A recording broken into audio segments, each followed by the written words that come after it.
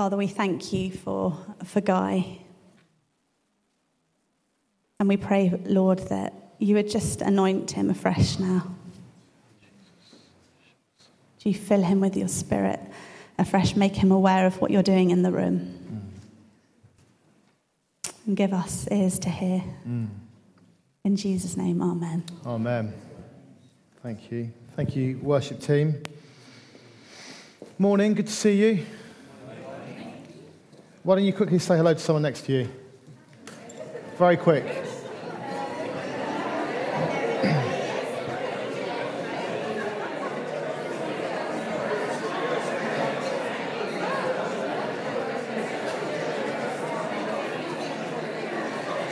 Okay.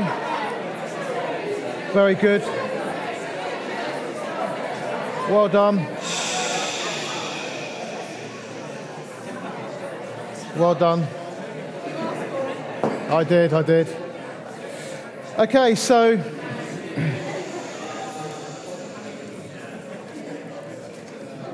really good to be together on this lovely morning.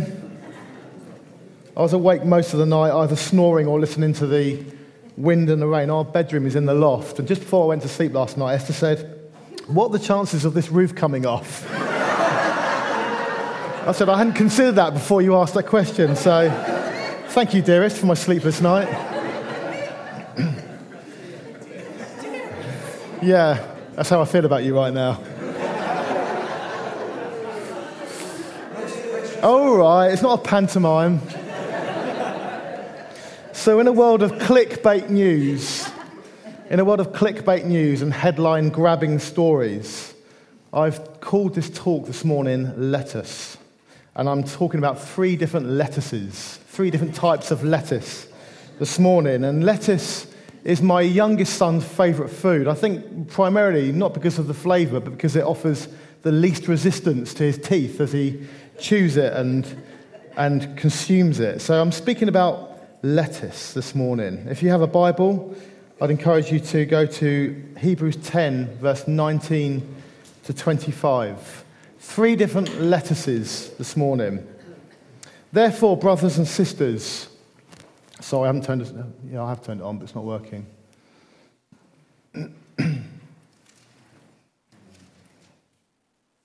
If you guys can just run that for me. If you have a Bible, brilliant. If you haven't, shame on you. Therefore, brothers and sisters, since we have confidence to enter the most holy place by the blood of Jesus, by a new and living way opened for us through the curtain that is his body, and since we have a great priest over the house of God, let us draw near to God with a sincere heart and with the full assurance that brings us, having our hearts sprinkled to cleanse us from a guilty conscience, and having our bodies washed with pure water. Let us hold unswervingly to the hope we profess, for he who promised is faithful.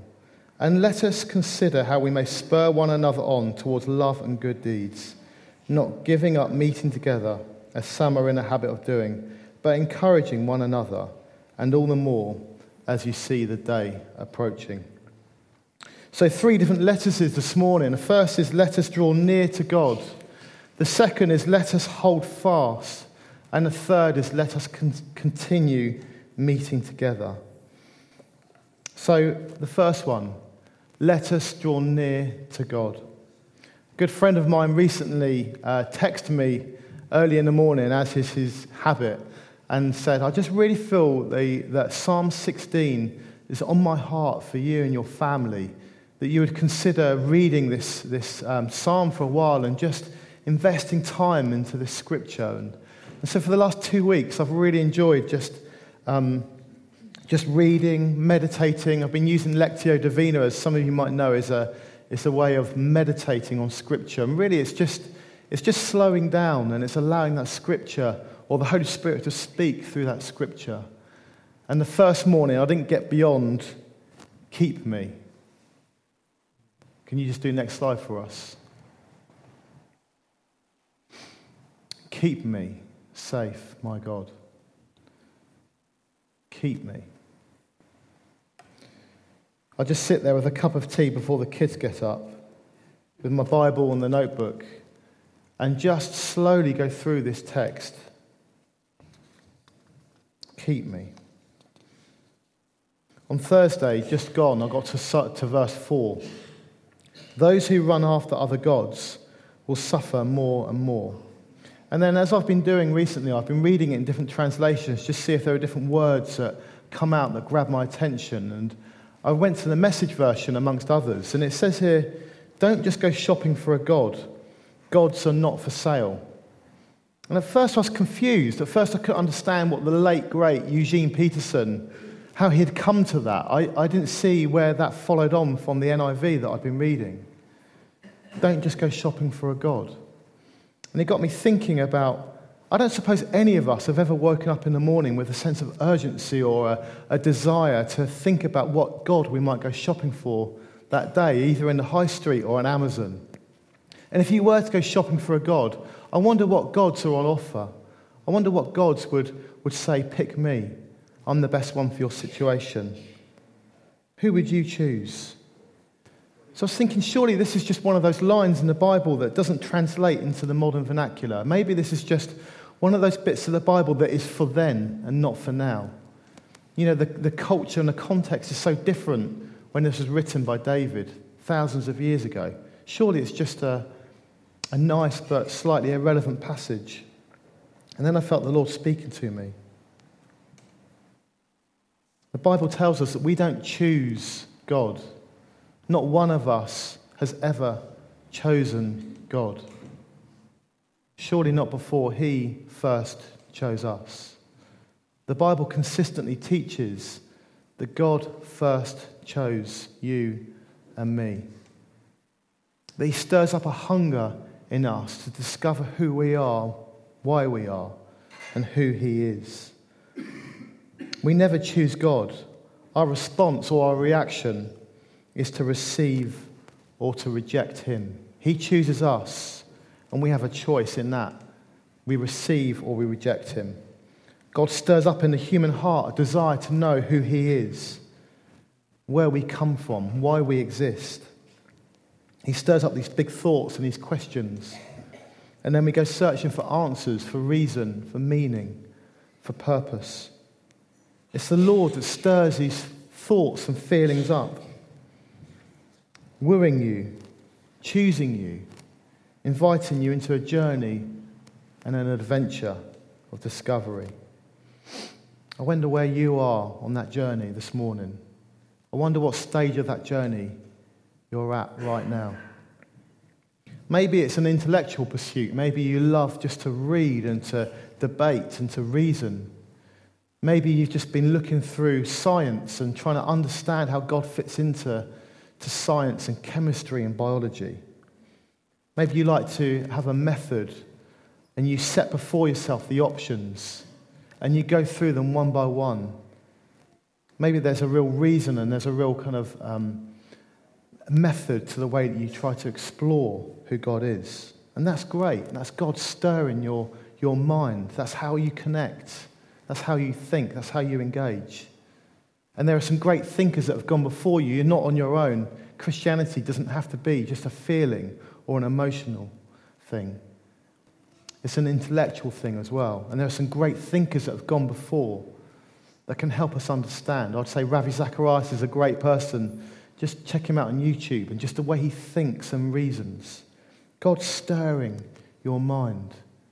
God's chosen you and is revealing Himself to you. And you're thinking about how you respond to Him.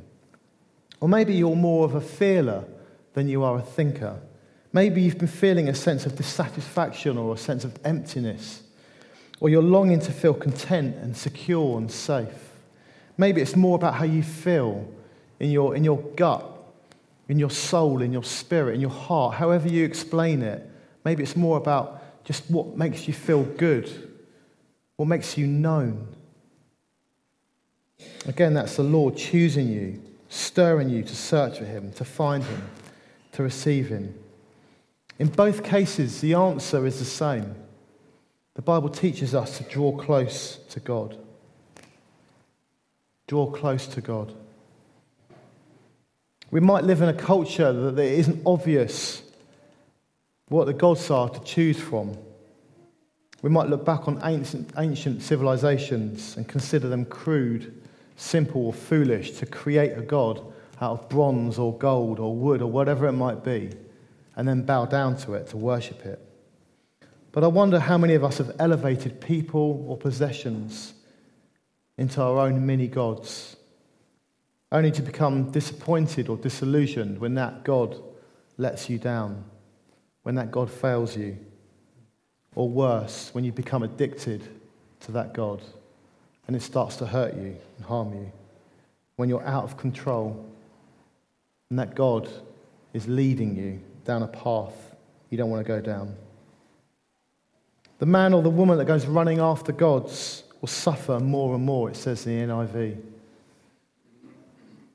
The man or the woman that goes running after gods, small g, will suffer more and more. There's only suffering when we choose a god from the shelf, from Amazon, amongst friends.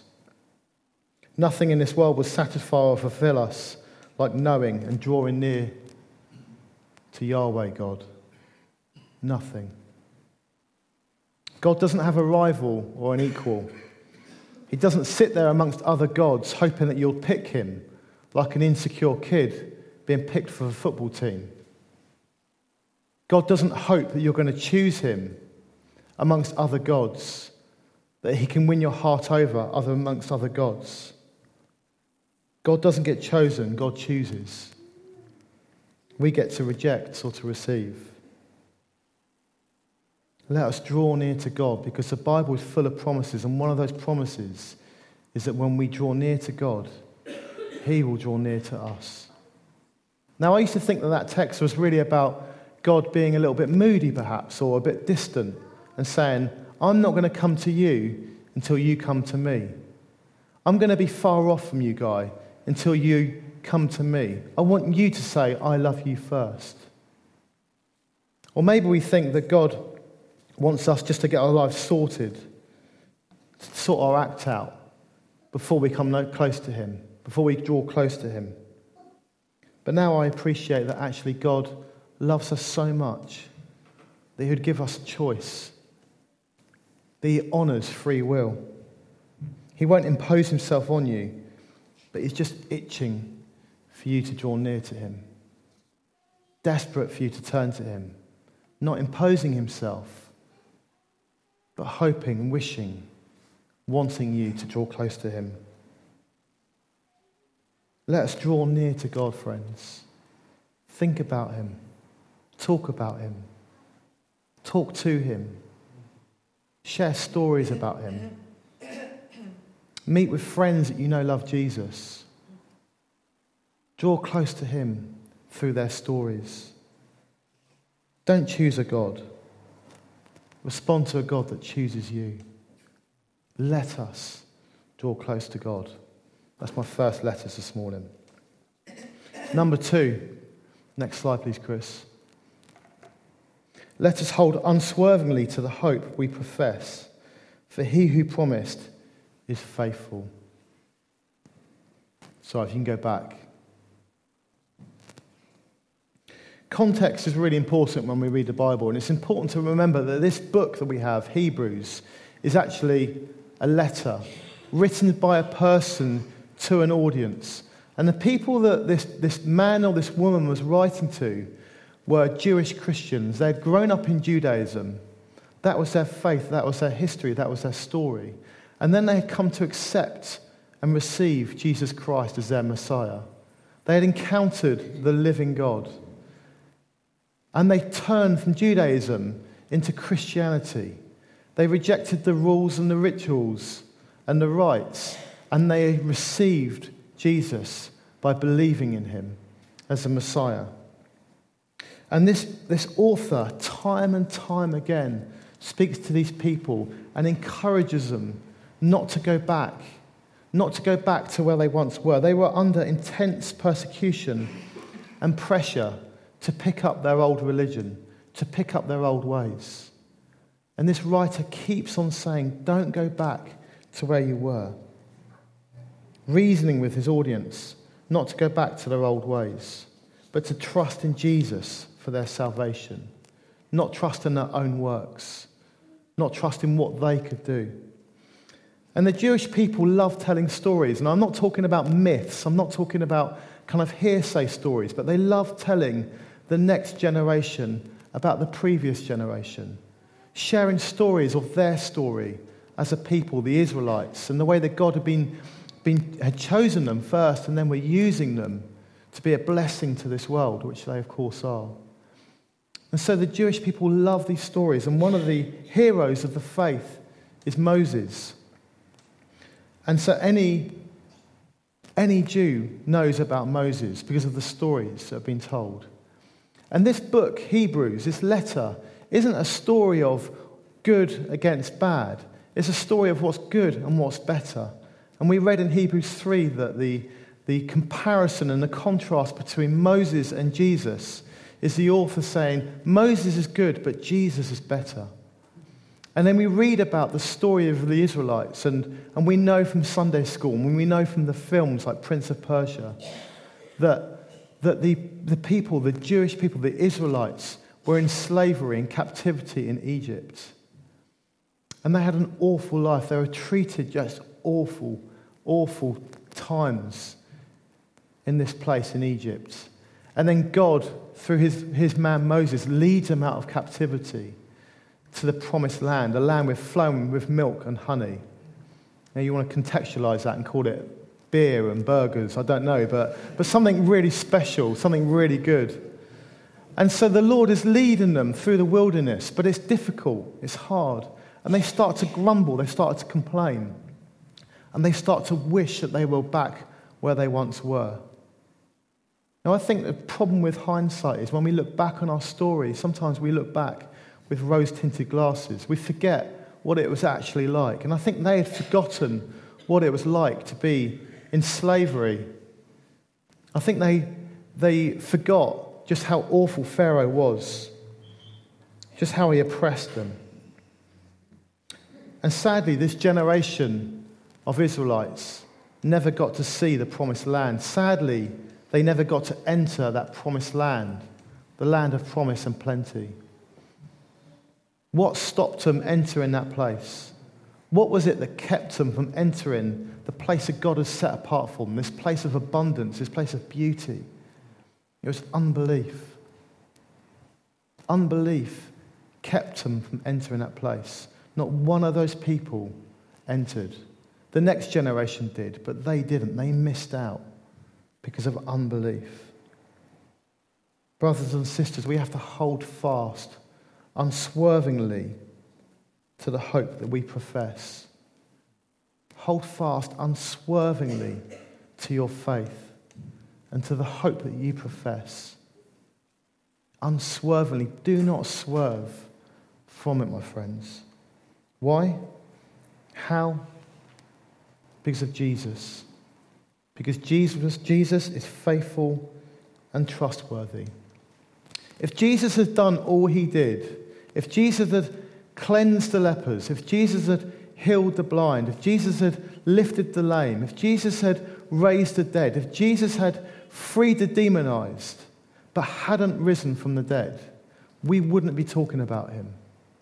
If Jesus had been this amazing teacher with wisdom and intellect and insight and understanding, turned the world on its head with his teaching, but hadn't risen from the dead, we wouldn't know who he is.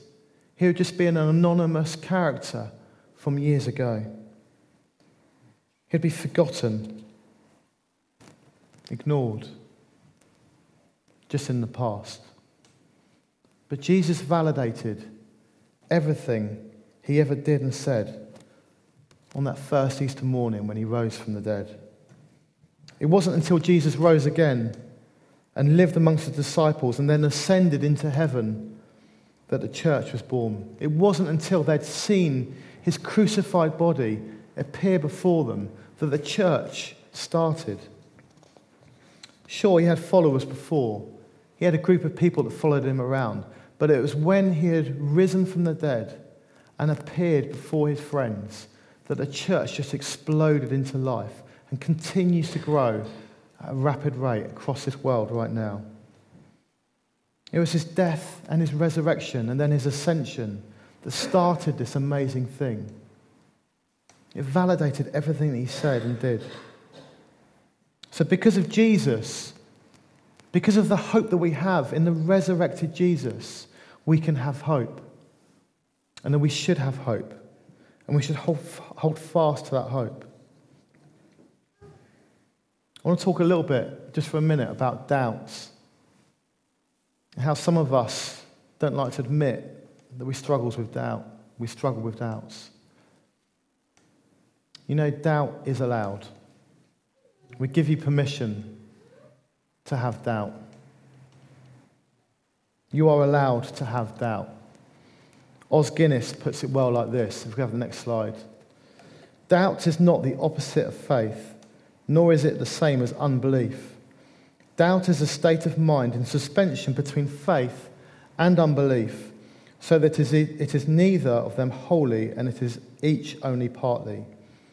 This distinction is absolutely vital because it uncovers and deals with the first major misconception of doubt.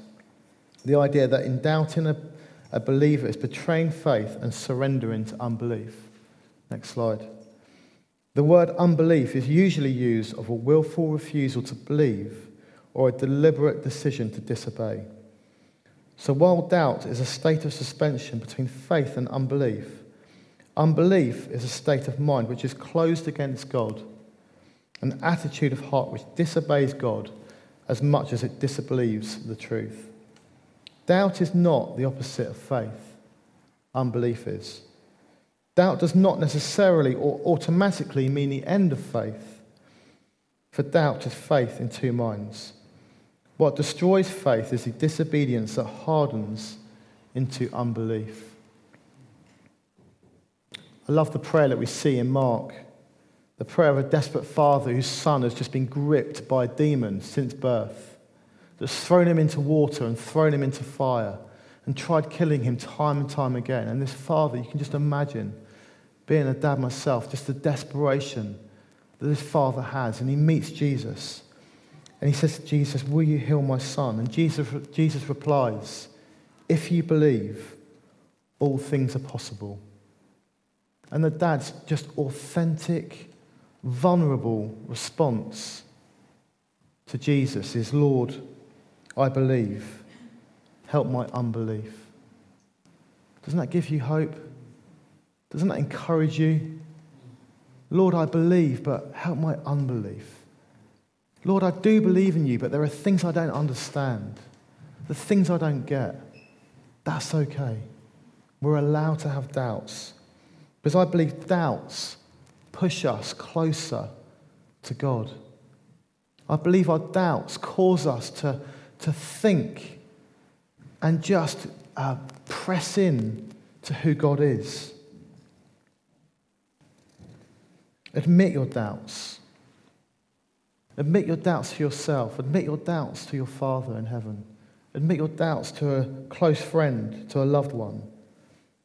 Just don't ignore them. Don't subdue them. Don't push them under, pretending they don't exist. But know this, that because of Jesus, because of this man that lived a really ordinary life for many of his years, raised by regular people, died a cruel death, and then rose again. Death could not stop him. Know this, that you can have faith because of Jesus. Because our faith is based on a man that lived and died and rose again. A man that appeared to his friends in a place of brokenness and fear. And then the church just exploded into life. They couldn't hold themselves back. Became a global movement within just a few generations, which is still growing today. For me, when I have doubts, I think about that time in history. That moment in history where the church just couldn't be held back because of the hope and the truth that they had because of the resurrected Jesus.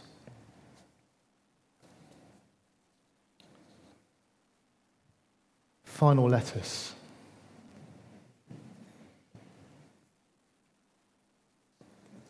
Let us continue meeting.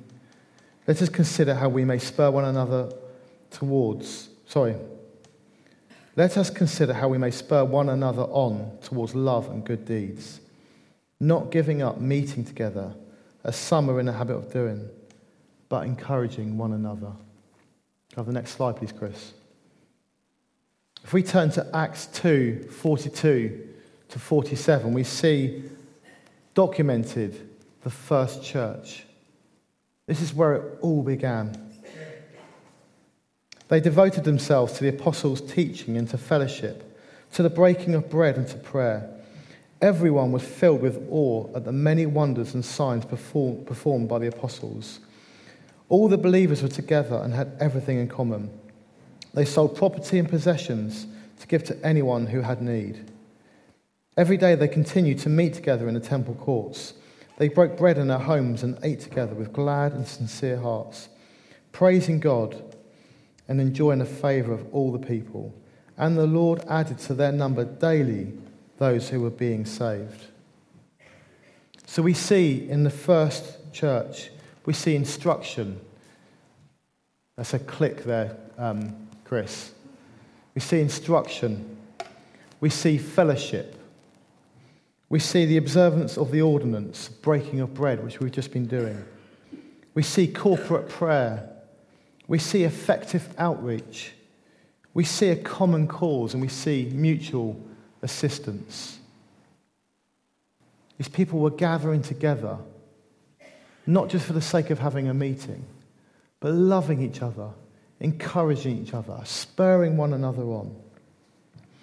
Belonging to a church is so much more than just coming to a meeting. So much more. Jesus never came to start another religion, to give us another whole bunch of meetings to attend to. He never thought to himself, what these people need is just something else to belong to and to go to. Jesus came to represent his Father, to demonstrate what love looks like, and then calls us together to proclaim and to demonstrate that very same love to one another. This has never been about another meeting we ought to attend, about a religion we need to observe in order to make him happy. This is all about love. It's all about love. Our experience should be one of encouragement, love, sharing, looking out for one another, being a blessing to each other and to those that don't yet belong to this global phenomenon. But there's an opportunity to engage deeper. If you come along on a Sunday morning, which I'm guessing you do because you're here right now, but if you come along on a Sunday morning and you're feeling like there must be more to life than this, then my friends, there really is. There really is. There are so many opportunities to engage at a deeper level. Don't just come to a meeting. Be a part of a body. Be a part of a family that is working together to see the kingdom of God come in this town at this time. We have midweek opportunities, serving in food bank, Farnham Money Advice, Little Lighthouse Toddler Group, or school holiday club that Joe runs. Midweek opportunities to serve this town, to serve the people that come here, to love one another. We have small groups, which is an opportunity to minister to one another, to practice spiritual gifts, to practice hospitality, to pray for one another, to worship with each other, to iron sharpen iron. We have Sunday teams, which are an opportunity to serve, to put others before yourself, to learn from our children and to teach our children, to learn from our amazing youth that are asking challenging questions. I dare you, my friends, to engage in youth work. If you want your faith tested, I dare you seriously to engage in Epic Kids, to understand what Jesus is like. I double dare you to join a Sunday team, to be family, to serve others, to love others. And then finally, the opportunity to test God. The only place the Bible says we can test God is in the way that we are generous to God with our finances. If you consider this your home church and you don't yet give financially, Could I encourage you just to step into that place of faith, to step into that place and to give God financially with a grateful heart. We don't talk about this often, and it's something that people are uncomfortable talking about, but we can testify in our own lives, and so many people can testify that God is so good. God is so good. There are so many ways to engage beyond just a meeting.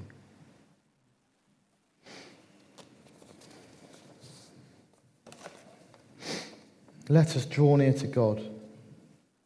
Let us hold fast. And let us continue to meet together, to love one another, to spur each other on in love and good deeds, because love looks like something. Let's stand. That's my fourth lettuce. Let's stand.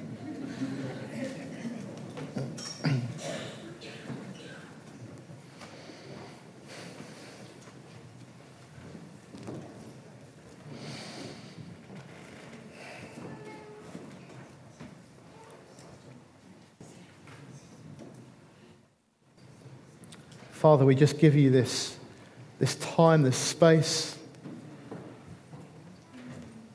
Holy Spirit, we invite you just to move amongst us, to have your way.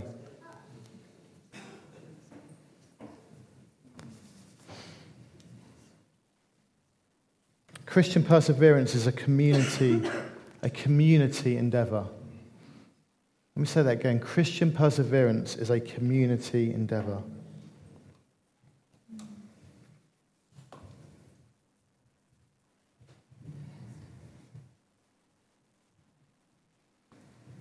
Lord, would you let us, or help us, draw close to you? Father, where faith feels like it's eroding or diminishing, would you give us the strength, Lord, to hold on to what we have, knowing that you are a good God and you will increase that. And Father, help us to be more loving, more encouraging, that would move beyond meetings and step fully into community. For the sake of your kingdom. In Jesus' name I pray. Amen. We're going to, the band are going to lead us in a time of worship. This is an opportunity, really, just to search your heart.